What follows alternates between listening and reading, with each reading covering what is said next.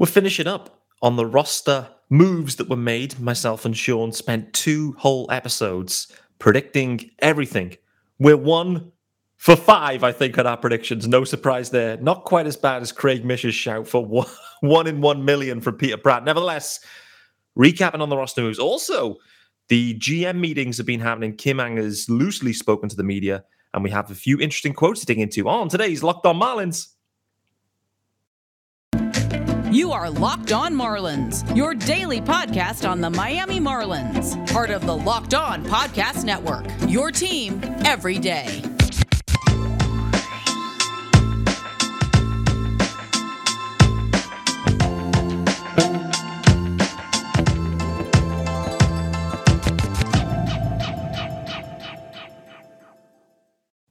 Greetings from England and welcome to Locked On Marlins. This is your daily Marlins podcast and it is part of the Locked On Podcast Network. Absolutely on fire right now, that Locked On Network. The boys are delivering some serious numbers. Nevertheless, don't forget to follow me on Twitter at Miami Marlins _UK. And for those that are keeping score, is there a blue tick next to this account now? Yes, there is. Has he been verified because of his journalistic sources? No, he's paid $8 a month or $6 or $7 or whatever it is. Nevertheless, there's a blue tick there and I just don't care. I just wanted to see what it was all about. It has been one of the biggest things on Twitter the last few days is talking about this verification thing. Nevertheless, Miami Marlins _UK, which is a verified account now for all the wrong reasons. If you are listening to the pod, hit subscribe. It's available still free everywhere, every platform, basically. This is Thursday's episode. If you are wondering, do we have a YouTube channel? Yes, we do. If you are watching, hello, greetings. You see, I have no guests. I'm flying solo. No Craig Mish, no Sean Barrett. No. Just me today. Breezy Thursday pod. And the main conversation, the main topics for today, let's talk about this 40-man and the way it actually played out. Myself and Sean spent 2 episodes, which was 60 minutes in total of recording. 60 minutes. We went through every name, every possible name. However, now we know the results. Well, there's still maybe some water to go under this bridge, but they've got enough spaces for the guys they want to bring off the IL. That was the requirement for now because the IL is gone. So we're down to 40 again. And we spent 60 minutes getting into it. And I have to hold my hands up and apologize to everyone, guys. One of the guys that was actually optioned, waived, sorry, is the better way of phrasing it. We didn't talk about. We missed him. We didn't speak one word about Cole Salsa. So I apologize for that, guys. Our episodes weren't thorough enough. Nevertheless, let's just bring everyone bang up to date with what happened on Tuesday, mainly late Tuesday. And we got the news. So let's kind of rattle through it here. We got the news that Brian Hoeing, Cody Poteet, Jordan Holloway, all 3 of those guys waived and outrighted. Cody Poteet missing pretty much all of 23. No surprise there. Brian Hoeing, me and Sean had him locked in as what probably should have been the number 1 guy to be removed from the 40-man. Came up, wasn't good. Wasn't good in AAA, wasn't good in the majors. It's the right decision. Jordan Holloway. We spent some time talking about Jordan Holloway as well. The fact that he, again, he's kind of been in and around the Marlins roster for many years, but just injuries continue to hold him back. A long man. And the Marlins, they have multiple guys for that role. And Jordan Holloway, I think, is probably the odd man out. He's got 0 minor league options, or had 0 minor league options, however you want to think about it. So he either had to be on the roster and the Marlins had to commit to him at some point, or end up waiving him anyway. So they've made that call now. And I think that's the right call too. We did kind of talk about it, Holloway or Neidert or Castano. Obviously, Poteet missing the whole of the year as well in 23. So, someone had to go. The thought was maybe, well, we'll talk about that in a second about, who's done well to survive, but it is not the end of the road for those guys. It certainly isn't, because this roster isn't finished, right? We know the Marlins are going to make some moves to upgrade the roster, most likely via trades. Some of those trade pieces that go the other way to the other clubs, they may not be on the 40-man right now. For example, right now, Uri Perez, not on the 40-man. He should not be moved, by the way. And also, we've had a new prospect update actually as well today. I've seen, so we'll touch on that briefly as well. So, Hoeing gone, rightly so. Me and Sean called him. Didn't take a genius for that one. Jordan Holloway, one of the long man options with 0 options. He's gone. Right call. Sticking with Dan Castano. Dan Castano, I think, can fill that role, particularly with Poteet out the mix now for 23. So those were some of the easy ones. Like I said, so Poteet as well. And in some ways, they took like a loose risk there with Poteet because like he performed well and pitched well at the major league level across, 2 seasons now. And he's obviously, it's the Tommy John is the reason that he's been removed from the 40-man. He can't contribute this year. So they took, I guess, a calculated risk with Cody Poteet. He's got 3 minor league options still. So if he was claimed, someone could have stashed him away for some time. But that wasn't the way it played out. So nice calculated risk for the Marlins. They clear Poteet. He goes down to AAA. He'll be on the IL all of the year, and it'll be what it'll be. Then we get into, so they had 2 more spots to sort out. This is where things start to get wild. And no one predicted, well, Luke Williams we talked about. We did talk about the fact that Luke Williams, Jose Devers, could that be a conversation? Luke Williams, how did he perform? I mean, in parts, Luke Williams was okay.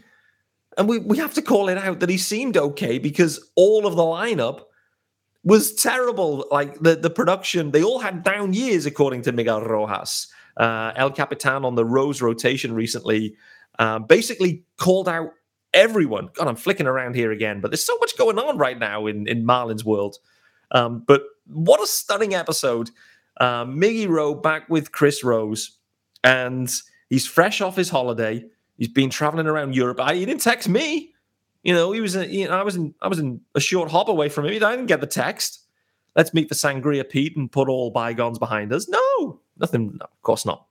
But Miggy, it was a hysterical situation, really, in some ways, because he just started listing out pretty much the whole of the offense and said, down year. Soler, down year. Avi Garcia, down year.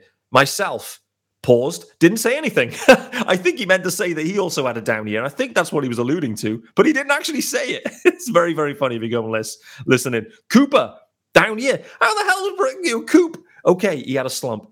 But Coop, he was an all-star. You can't say in a fully down year. I think that was a little bit unfair. Joey Wendell started with saying he's okay. Next thing is down year for him. Miggy was absolutely piling in on everyone and just basically said that everyone had a down year. He didn't even mention Stallings. He didn't even mention Brian Anderson. He said that De La Cruz had 1 good month. I don't know what he said about Jazz. He started trying to say something that didn't make any sense.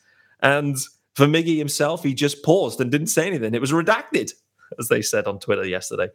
Really funny episode. Go and listen to that, guys. The other thing in there, too, which is really interesting before that segment, is where he's talking about his meeting. He's had some a lunch with Skip Schumacher, and they're obviously kind of filling each other in. Miggy on the current and maybe some of the issues they faced into last year. Skip there kind of with his vision of things.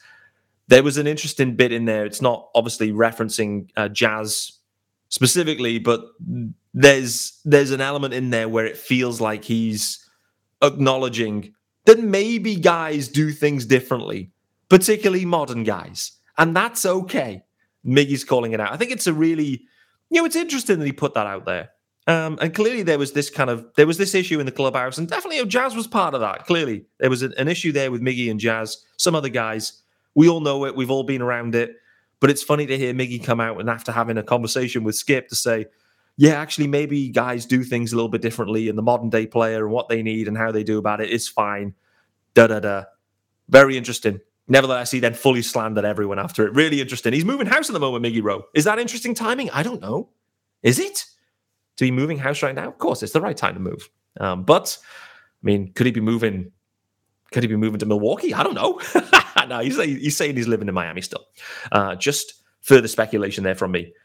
So, let's finish off here with the final transaction. So, Luke Williams was then claimed off waivers by the Los Angeles Dodgers. Luke Williams is now a Dodger. Yes, sir. And this is the point. Because you have some of these clubs that have a huge amount of free agents leaving their rosters. They have the roster spots right now, and they can pick up a Luke Williams. Why not? Because there may be some value and there's options too, so doesn't have to be on the 26 man. So I understand why the Dodgers, and it looks a bit crazy because the Dodgers are claiming Luke Williams, and overall that sounds crazy. But at the end of the day, Luke Williams, a utility guy, versatile guy that has major league experience and minor league options, can do a job in pretty much any spot. You can see why he'd be claimed, and good luck to him for sure. Again, I had another slight run-in on Twitter there around that one, where the assessment was that the glove was fine or the speed was fine, but the stick was not there. I did make a connection there that his slash line is almost identical to Miguel Rojas's in 2022. It's almost identical. It's scarily identical, Miggy's and Luke Williams, and that got me in some more bother as well. Then, as the cherry on top, the unspoken man, Cole Sulser, for me and Sean. Sulser, let's remember, acquired pretty much right before the start of the year, linking to the conversation that me and Craig had yesterday around Dylan Floro, around the fact that they just realized that Floro was not where he needed to be and ended up missing a ton of time at the start of the year.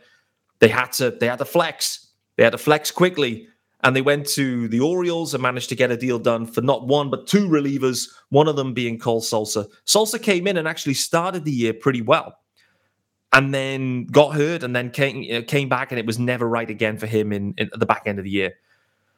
For me, this was an absolute stunner, because it's not like the pen is absolutely overwhelmed with, quality arms right now. It isn't. I put the list out of the projections, and the projections don't look good. Eliezer's in there. Dan Castano's in.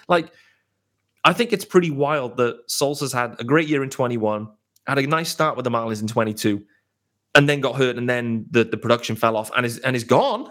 It seems pretty stunning to me. But nevertheless, Sulser gone, and the Diamondbacks claiming Cole Sulser. Rightly so, the Diamondbacks should be. And obviously the Diamondbacks would have been one of the first through waivers there. So they, a couple of clubs skipped over him. But yeah, the Diamondbacks, what are they, like 5th, 6th pick maybe on the waiver claim? I don't know. But yeah, Sulser, I think, is a nice addition for them and for the Marlins. Very interesting decision. I think it's one of those that at some point there'll be some follow-up questions there around that one and that thinking. But yeah, for the Marlins to send away a couple of guys and a comp pick for the two relievers, Sulser and Scott. Scott obviously had a period where he pitched pretty well, but overall with Tanner Scott, he was as advertised, and that was command issues, but stuff's amazing and strikeouts great. Absolutely. Throws sliders for days. And that's what we saw with Tanner Scott. Not a closer, but definitely an effective guy, an effective lefty that has the ability to strike out guys if you can accept a few walks in there. And 1 or 2 meatballs too, it has to be said. So that is it. The roster is down. To summarize, bring it all to a wrap. Fishman, Gunther, Campbell, Williams, Sulser, Hoeing, Poteet, and Holloway. All gone. In there, crunched in there as well, Marlins activated shortstop Miguel Rojas, which is interesting on the transactions. I didn't know he was deactivated, but nevertheless. Let's talk about our good friends over at Simply Safe. And then there's a few other topics for us to lead into. I want to talk about this interview with Kim Ang that recently happened, which was published today on MLB.com. Some of the questions and themes that came up there. I found some of them very intriguing. But if you've thought about securing your home with home security, but have been putting it off, you'll want to listen up right now. Locked On listeners can order the #1 rated Simply Safe home security system for 50% off. This is their biggest offer of the year, and you won't want to miss it. You don't want to miss it. And Simply Safe, what is it? Well, it's a whole home security with advanced sensors for every room, window, and door. HD security cameras for inside and out. Smarter ways to detect motion that alert you when a threat is real. And even hazard sensors that detect fires, floods, and other threats to your home 24/7. Professional monitoring service costs less than $1 per day. Less than half the price of ADT's traditional professionally installed system.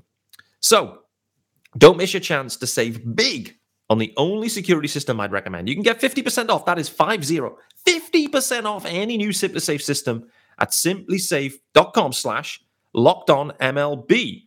This is their biggest discount of the year, so do not wait. Reminder on the URL, simplysafe.com/LockedOnMLB. There is no safe like SimpliSafe. Okay. Sounds stunning, by the way. 50% off there. So Kim Ang has been speaking to one of the journalists of MLB.com. It wasn't Christina DiNicola. She wasn't there, but the GM meetings have been taking place. And there was some interesting takeaways. I'll let you guys go and digest the article. But the main headlines for me that I took away, firstly, Jorge Soler. Craig talked about it yesterday. And I think, in effect, Kim is backing this up. Craig on the pulse? Absolutely. Of course he is. Jorge Soler pretty much going to be DHing. The main DH, the primary DH, is said that they still think he's okay in the outfield. And they also want to cycle that role to allow guys to take a day, let's say, from the field. But that seems to be the way Jorge Soler has opted in, and the Marlins are going to look to transition him more into the DH spot. What does that mean? They don't just need a center fielder, they also need to add a left fielder or persist and persevere with some of the left fielders that are already there. The other thing that came out, she was asked about free agency. Free agency, are the Marlins going to be active? No, we're not going to be active, particularly early. We're going to wait and see on the free agency market. What does that mean? All the studs, all the talent, all the money required to get the talent. Marlins not in that. They're not shopping. They're not playing in that game. No. For the Marlins, trades. It's all about the trades. No surprises here, guys. We all want. I mean, I did hear a source. I didn't hear a source. I made up a source. Carlos Correa. The Marlins were preparing a bid of $50 million. That was in total, by the way. That wasn't per annum. Total bid of $50 million. And that obviously won't be enough. But the Marlins aren't going to be shopping for the guys. There was a nice article put out today by Sports Illustrated, I think, listing the top 50 free agents and predicting where they'll be landing. The Marlins did have one connection. I believe it was Brandon Belt. So I think a few people have talked about this kind of first base upgrade situation. I've talked about it. I'd like Josh Bell, but I think a few clubs would like Josh Bell. He might be too expensive for the Fish. And so they may end up going a tier below that, looking to get maybe a bounce-back candidate. But fundamentally from Kim, don't expect any blockbuster free agent moves. The Marlins are not shopping in that. They are focused in on the trades. Like I said, Soler, primary DH. She was asked about Jazz and whether he would stick at second base. The answer was short, but I feel pointed. It was simply, for now. I think that's what she said anyway. But you could read into that as you will. I've been thinking about it ever since the last deadline, when the Marlins clearly were in relatively advanced conversations, let's say, with the Yankees around a potential Pablo Lopez deal, sending Gleyber Torres back to the Marlins. They also were rumored to be talking to the Dodgers about Pablo Lopez, and Gavin Lux, I believe, was talked or mentioned in that package. What does this mean? It means, from Jazz Chisholm's perspective, he would need to slide over to shortstop, or maybe even third base, or maybe even center field. I know that is out of the box thinking and probably isn't the way things go. For me, the most likely is the Marlins are looking to prioritize a stick. If they find a stick that happens to play second base, Jazz is going to slide over to shortstop. It may be that happens anyway. We'll wait and see how things go. I think that, this roster needs so much move, that needs so much attention. It's certainly not out of the equation that Miguel Rojas is traded or is added to part of this. Again, remember, Miggy Rowe, it was talked about, was part of the deal for Pablo Lopez to go to the Yankees. So the Marlins are not against shopping Miggy Rowe, and he has value, particularly defensive value, as we all know. Gold Glove finalist 2 out of the last 3 years. Stick, not so good this year. Down year, I think, is probably the right way of phrasing it. So that was the main bits from Kim. I think they were very intriguing, particularly about Jazz. Jazz let's remember, when he announced he was playing for Great Britain, explicit. I'm playing shortstop. He wants to play shortstop. He learned second base. He'll be good at second base. And Kim did say that. The fact that the shifts are changing and the rules are changing is going to add value. There's going to be increased value to having a rangy second baseman, because there's no shift to help him out now. He's going to need the range. Jazz has the range, absolutely. So I'm completely with Kim on that. I hadn't thought about the impact of the second base position, but the lack of shifting is going to put more pressure on second base, probably as much as any position, because they've just got more ground to cover. Because normally third base was around, helping them out, and shortstop was across, and the drill. So do think that's a really important point. Clearly, let's not forget, when Jazz was playing short in 2021, maybe his brief stint in 2020, it was a bit of a struggle for him. Like he's really settled into second base. But at short, it definitely looked and felt like a bit of a struggle. The arm was a little bit erratic. I think that was the main bit. It's not as accurate. And this is one of the main things for Miggy Rowe. His arm and accuracy is sensational. Sensational. It's amazing. And that's the bit, I think, where the drop-off comes with Jazz in particular. Just the arm strength and accuracy just isn't quite there with Miggy Rowe. But for Kim to kind of tip a cap to say, for now, for him at second base. Clearly, I think the Marlins, they're prioritizing bats. They have to. And with that being said, if it is a second baseman they have to acquire, Jazz Chisholm obviously stays in the lineup. He either slides to short, to third, or to center field, or maybe even DHs. Who knows? Jazz can do whatever he wants. I'm mindful of time, so I think I'm going to wrap it up there for this one. I did want to touch on briefly the prospects, but maybe we'll do that tomorrow or in the early part of next week, because there has been an updated Baseball America list for the Marlins top 10. Eury Perez, the headliner, of course. Sixto says is still in there at number 6, which Eli was disgusted about. So maybe we'll spend some time on that in the next episode. But in the meantime, guys, I'll bid you farewell. Thursday's episode of Locked On Marlins is in the books. The 40-man is down to 40. There is free agency about to start. Trade season is already available. And also there are some waiver claims that the Marlins could look to make. Reminder, I did see yesterday, Nick Anderson, former Marlins stud, Rays stud. He is available. Perfect fit? I don't know. Nevertheless, I'll see you again tomorrow, guys.